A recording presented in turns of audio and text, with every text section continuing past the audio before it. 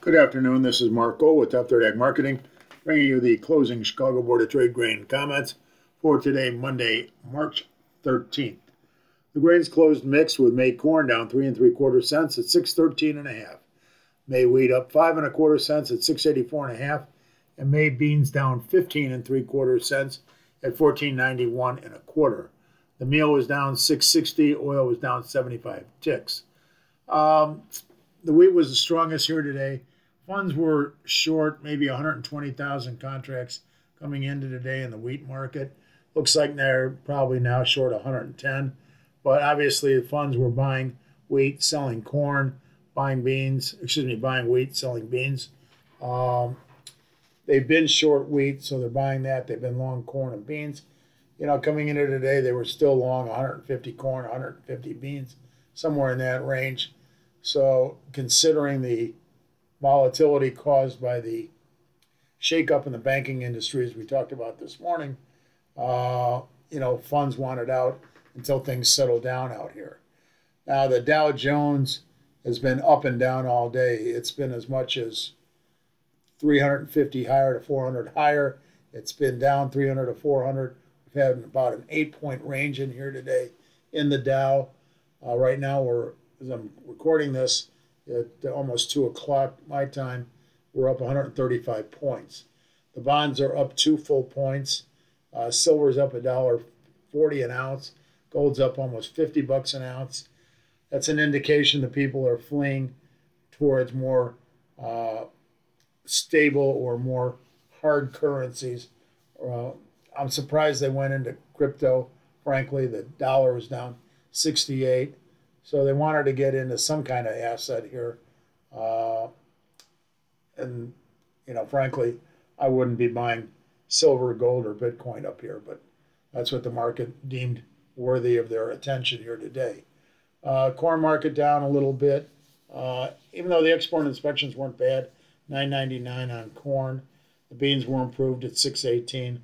The wheat was the dog out here at $2.49, but we just didn't see much resistance in the wheat market. We opened lower and immediately rallied out here. The dollar's down 68 ticks at 103.87. They haven't reached any deal in the Russian-Ukrainian situation. The Russians apparently are looking for a 2-month extension. I wouldn't be surprised if they get it, but the U.S. and Ukraine will not capitulate to Russian demands for most anything else. So we'll see where that goes. But overall, I think it was just a matter of the funds being so short the wheat. The corn, I still think we've got a long way to the downside.